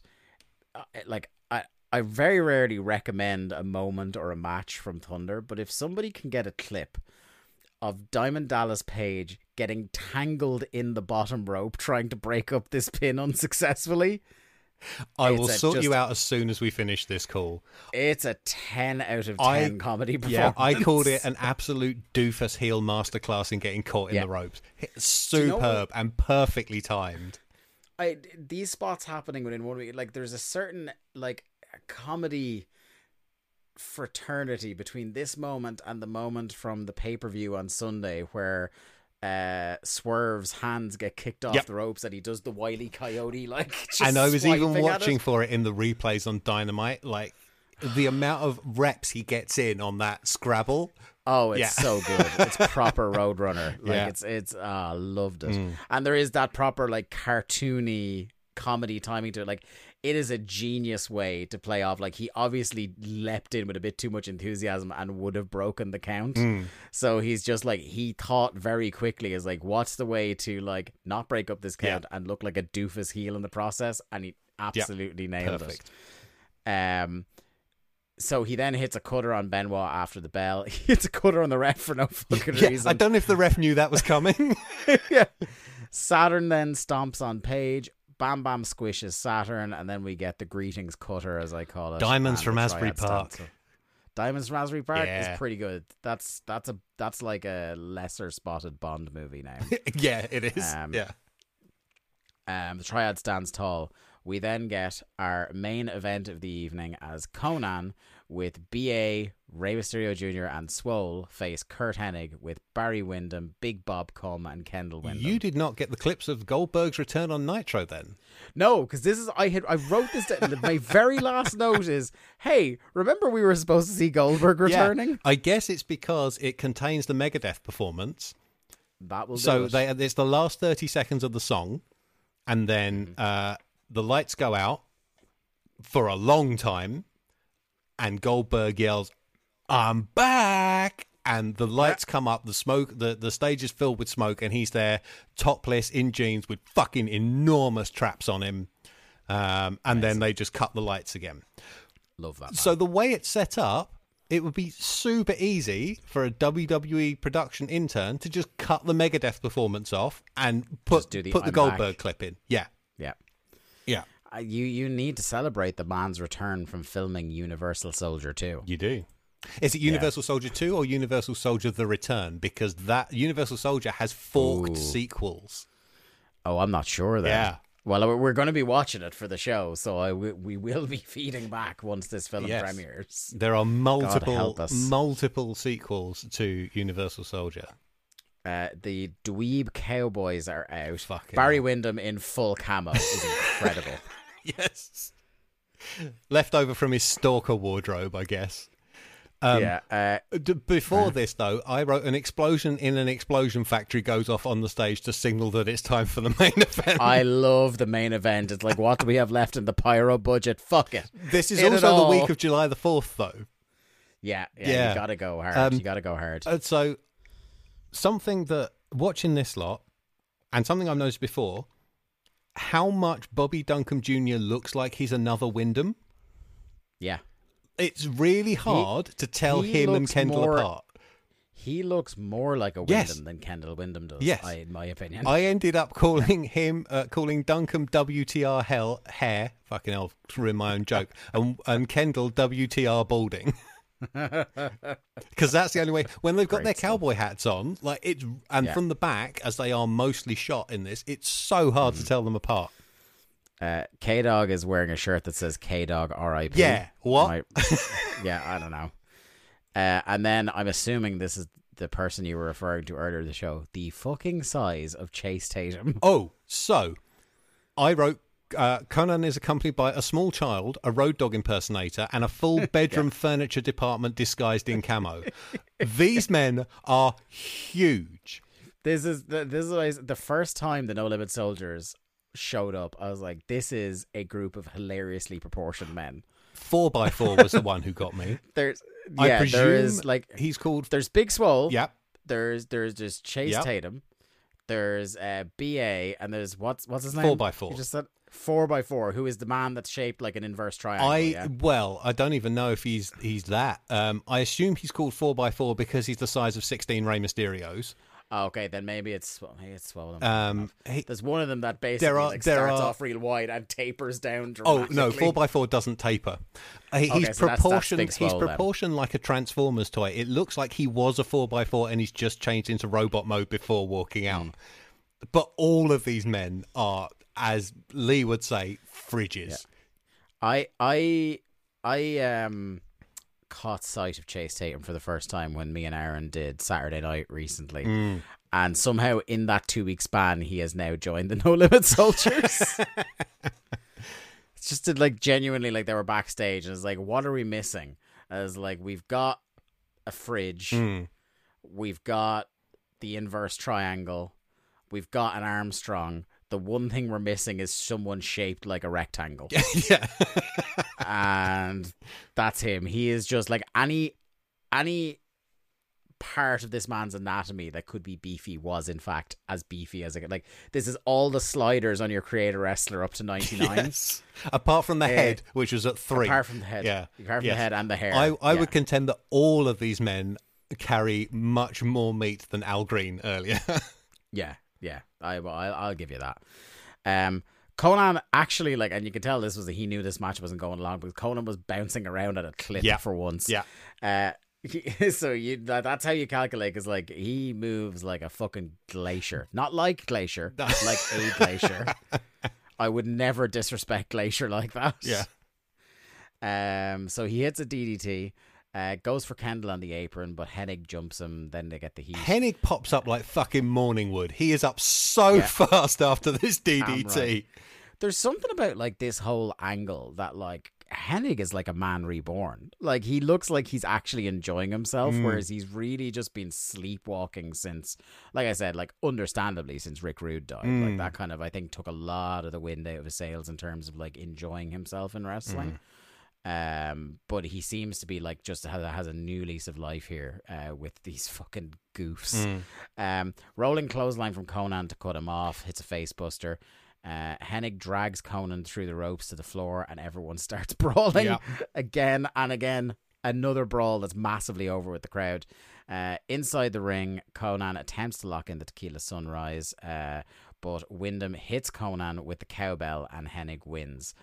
I then did not describe blow by blow what happens next. I just wrote chaos. I wrote WTR head for the hills as Tenay does the final pay-per-view shill. Yeah, the dorks celebrate and trash talk on the ramp singing along with the song. And this is where I realised I never saw Goldberg. So I'm thinking about the rolling clothesline. I'm not sure if it's Regal, Fit or Taylor who tell the story of the first time they had to wrestle Conan. Okay. And he told them, watch the clothesline as he whipped them into the ropes. And as they hit them and turned round, he was nowhere to be found. They couldn't see him because he was in the middle of the roll. And then they just got a bicep in the face as he popped up off the mat. I mean, he did tell them to watch the clothesline. Yeah. So, This sucks. Kieran, yeah, this is bad. To be honest, in terms of show structure, I'd have swapped this and the Benoit Canyon match over so the show ends on a good match. And I would also argue that a company's world tag team title should be held in greater esteem than a bunch of goons fighting over music genres. Look, I'm just going to tell you is if you are hoping for any sort of prevalence to the world tag team titles, you are watching the wrong program. Well aware. Having been a long-standing WCW fan, I am well aware that the tag team title very often gets short shrift. They are less of a title and more of a bit in this company. I mean, but they are belts as props even before Russo shows up, aren't they? Yeah. Particularly in 1998. We are now at the end of Thunder episode 70. So before we go to our little game, I must ask you, who are your winners and losers, and what did you think of the show overall? Overall, I really quite like this show. Like, I think, I mean, I knew what I was in for when I said, hey, do you want a hand? And to be honest, I thought you were going to go, yeah, come on one of the Patreon shows. And you were like, no, come review Thunder with me. And I'm like, okay. I had literally just had a conversation an hour previously with Lee going, oh yeah, no, I must actually like send out a message in the VOW Slack to see if somebody, and then manna from heaven, you came into my DMs. I honestly, like maybe the most regrettable DM slide in the history of Twitter. Well, I don't know. Like, I got a live show. I got a pay-per-view go-home show. Yeah. Benoit versus Canyon was genuinely good, like a good 10-minute wrestling match. To some extent, Disco versus Kidman was as well, until they made Kidman look like a fucking idiot at the finish. Even Hammer and Al Green kept things within their wheelhouse and didn't shit the bed, and their finish looked really good. Because apparently, Al Green got an extra tenner for every inch he jumped off the mat. I did not like that every match had a run-in. Not to undercut Ludwig Borger's spot at the end of this show, but I think there was interference leading to a finish in all 6 matches. But it's 1999 television wrestling, and you're trying to build every match has something that leads into something on the pay-per-view. So you're trying to show the conflict to get those buys. Overall, though, perfectly happy with this show. Winners and losers? Yeah. Canyon in capital letters, best thing on the show. Yeah, I give it. Possibly even more so had his microphone worked. And the Triad in general, I'll put them in the winners column. Begrudgingly Chris Benoit, because he was also good in that match. And you might laugh at this one, Lenny Lane. I thought he performed perfectly well in that opener. He got more over as a character, and him and Lodi were like given something by beating Guerrero, even in the way they beat him. Like, it works for their characters and their spot. Yeah. And now they've got something they can hold over people. It will be we beat Eddie Guerrero. Yeah. Losers, Kidman for being made to look really silly at the end of his match, where he wins by disqualification because his opponent's enemy kicked him in the head. Smart Guy Nash for booking himself into a dumb stip in his own title match. Yeah. And David Flair for being a gormless wazzock. Yeah. Oh, yeah. Before we get into the prediction game, I will say that the finish counter brought to you by Ludwig Borg, was a bit more generous than you were in terms of what constituted leading directly to a finish.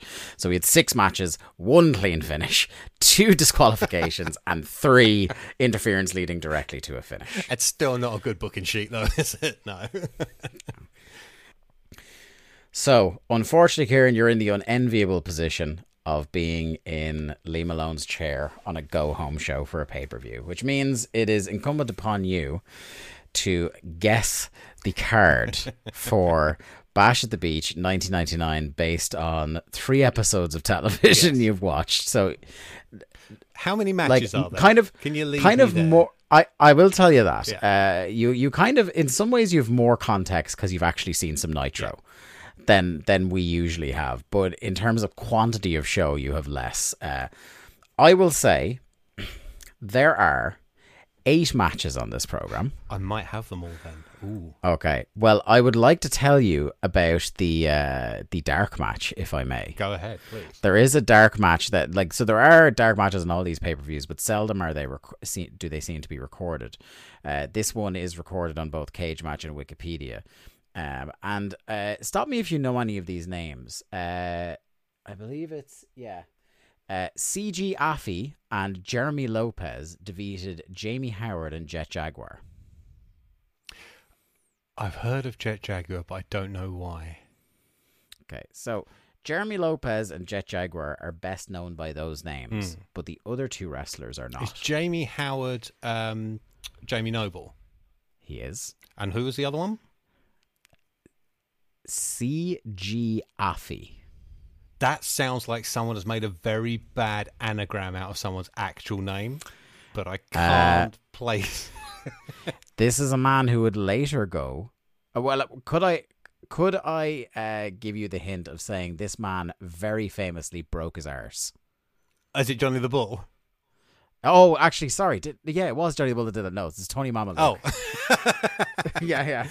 I could think of 3 people who broke their arses, and the other one was X-Pac. For a second, I was like, did he break his arse as well? But no, you're right. It is Johnny the Bull. So it's Tony Mamaluke. Okay. Is CG Affy, and I thought that was very good. So you have got a grand total of 8 matches to guess on this show.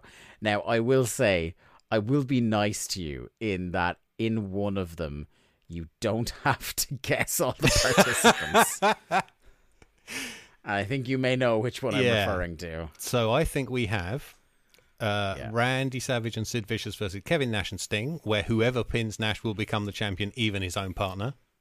That is number 1. Yes. World Tag Title, Triad versus Saturn and Benoit, and I believe it's DDP and Canyon as the champion team. Mm-hmm. No Limit Soldiers versus... Well, it is. It's officially a handicap match with all 3 of them. Is it? Okay. Yes. All right. No Limit Soldiers versus West Texas Rednecks, or the Cowboys, as Tenay keeps calling them on commentary, in an elimination match, 4-on-4. Mm-hmm. That is 3. TV title, Rick Steiner versus Van Hammer. That is 4. Buff Bagwell versus Roddy Piper in a boxing match with Mills Lane as the referee. That is unbelievably specific and accurate. Although Tony Schiavone on commentary on Nitro says it's a quote, taped fist type match, so who knows what you'll actually end up seeing. I've seen Bash at the Beach 1999, by the way, a long time ago. I remember none of this. Okay. US title, Dean Malenko versus Gormless Dave. Correct. 6. Disco versus the Cat. You got 2. Yes. And then Scrapyard Challenge, which I think it's 15 people. Do you think you have I don't them all? have all of them. Okay, right. I thought Bigelow was in it, so I'm going to have to cross him out. I think I have. Bigelow is not in it. No, one. I'll give you the number. I have the number here. 1, 2, 3, 4, 5, 6, 7, 8, 9, 10, 11, 12, 13, 14. I think I've got 11. Okay. Hack. There's one of them I will be stunned. Possibly 2 of them. I'll be stunned if you have them. Okay, so Hack is in there. Brian Knobb. Brian Knobb is there. Mikey Whipwreck, I know. Mikey Whipwreck is there. Dave Finlay. Dave Finlay is there. That's 4. Steve Regal. That's 5. Dave Taylor. Darren from HR. Yes, that's 6. Hugh Morris. Yeah. Jerry Flynn. Mm-hmm. Fun note about Jerry Flynn, he was in FMW's first ever no rope exploding barbed wire match. I discovered recently. Useless Horace Hogan. Mm-hmm. La Parka. Mm-hmm. Silver King. They're the ones I have written down. I think Psychosis might be in it. He is not. Damn. But I thought Cyclope is. I knew there was at least one other luchador. And then, I mean, after that, it's just Pickham from the morass that was the WCW roster in 1999. I can't remember if you said Hugh Morris. I did. Yes. Okay, so the ones I'll read out the ones I have before the ones that are absolute shockers to me. The final 2. Fit Finlay, Brian Knobbs, Cyclope, Dave Taylor, Hack, Horace, Hugh Morris, which sounds like a rhyme. Jerry Flynn, La Parka, Mikey Whipwreck, Silver King, Stephen Regal, and Flyboy Rocco Rock and Johnny Grunge. No way. I thought they were gone. Yes. The children are going to emulate the grunge one last time on pay-per-view. Oh, man. I thought they were gone. Well, they might as well be. They're in the Scrapheap challenge, So mate. I thought there were more matches on this show because I also wrote down Eddie Guerrero versus a luchador ? And then cruiserweight title match. Who the fuck is the champion anyway? What do you think this match got out of 10 on Cage Match? The Scrapheap challenge? No, this whole Oh, show. the whole show? Oh, God. Yeah. If it's higher than a 4, I will be shocked. Well, you're not going to be shocked because it's 1.8. Holy shit. The lowest rated match being the boxing match, which got a 0.5. Oh, my God. Oh, my God. But inexplicably goes for 7 minutes. But I'm delighted to see one thing you didn't get about the... I didn't hear you say anyway about the boxing match, is that the boxing match marks the return in Buff Bagwell's corner of one Judy Bagwell, former WCW World Tag Team That Champion. does get mentioned in Piper's promo, doesn't he? He's talking about you're going to have your mama in your corner, and one of Tyson's opponents, whoever it was, had his mama in his corner, and that leads into the I'm not going to bite your ear off, I'm Yes. going to bite your whole head off line. Yeah.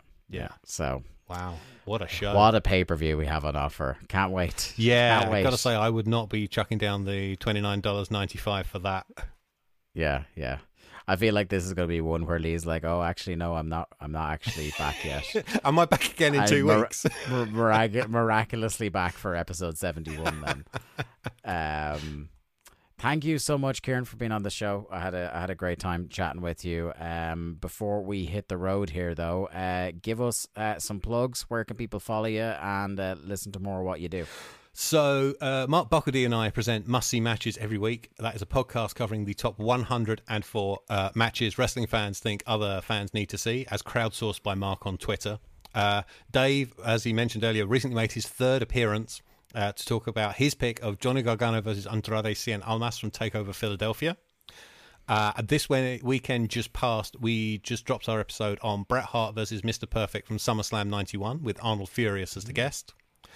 On Sunday, we are skipping ahead 1 year for more Bret at SummerSlam, and this time it's the British Bulldog match from SummerSlam 92 at Wembley Stadium. Topical. Timely. Yeah, exactly. And Alan Cheapshot is in the guest seat. That has been recorded. It goes through the editing process tomorrow and will go up on Sunday. A great time talking to Alan. Was there any Big Daddy for Hall of Fame chat? There was Big Daddy did get mentioned by me, but oh really? Yeah, but there was no. Oh, you stole Alan's no bit. Hoff chat. I thought I'd get in there quick. Yeah. You can find that on Spotify, Apple Podcasts, Google Podcasts, Amazon Music. You could lift a rock and find it. There's probably an episode on the bottom of your shoe. We are everywhere. If you're really struggling, you can go to linktr.ee/must-see-matches for all the ways to subscribe. We are at Must See Matches on Twitter, Instagram, and Mastodon. And if you really want to follow someone complaining about the booking holes and terrible camera work of AEW every week, you can follow at Kieran Edits on Twitter. I also want to drop in that last weekend, if I may, I was on another episode of GCP where Andy and Ogden and I reviewed more of the steaming dumpster fire that is the 1999 British wrestling TV show UWA Wrestling Rampage, which did scrapyard matches before the Junkyard Invitational. Their matches were taped before the one you're going to watch. The original Scrapheap challenge. Yeah, and I think we did call that on the show, so I've kind of stolen a joke. No, it's continuity. Yeah, it is. That's what it is. And it's real interesting, like noting the influence of this era of American wrestling television on the only British product that was on TV at the time. It is messy as fuck. So that show is available from all good podcast supermarkets as well, and can be found at GCP Podcast 1 on Twitter. I have called that part of my note the Excalibur bit. Yes, very, very expertly handled. I can take the mask off now. Yeah, thank you so much, Kieran, for joining us. I'm sure we'll have you back on again at some stage. It was a great chat, Tremendous fun. and it helped me get through what in fairness, wasn't one of the worst episodes of Thunder we've ever seen. It was perfectly watchable. So, thanks to everybody for listening. We'll see you again in 2 weeks on the free feed, 1 week on the Patreon feed at largemanapears.com. Bye bye. Be safe. Thanks everyone for listening to another episode of Days of Thunder. Days of Thunder was produced by Lee Malone and edited by me, Dave Ryan. To keep up to date with the show and find all the ways to listen to us, you can follow us on Twitter at WCW Thunderpod or click the Linktree link in our Twitter bio or in the show notes. I am at The Day to Dave on Twitter and Lee is at Malone_713. Days of Thunder is a part of the Voices of Wrestling podcast network. Follow the VOW network anywhere good podcasts are sold for more fine podcasts than you can shake a stick at. Thanks.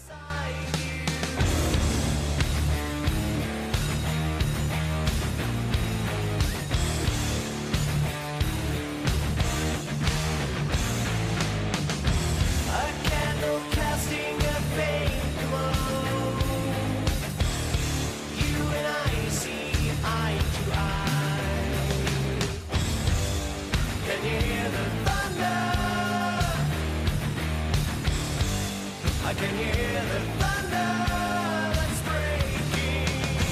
Now there is nothing between us.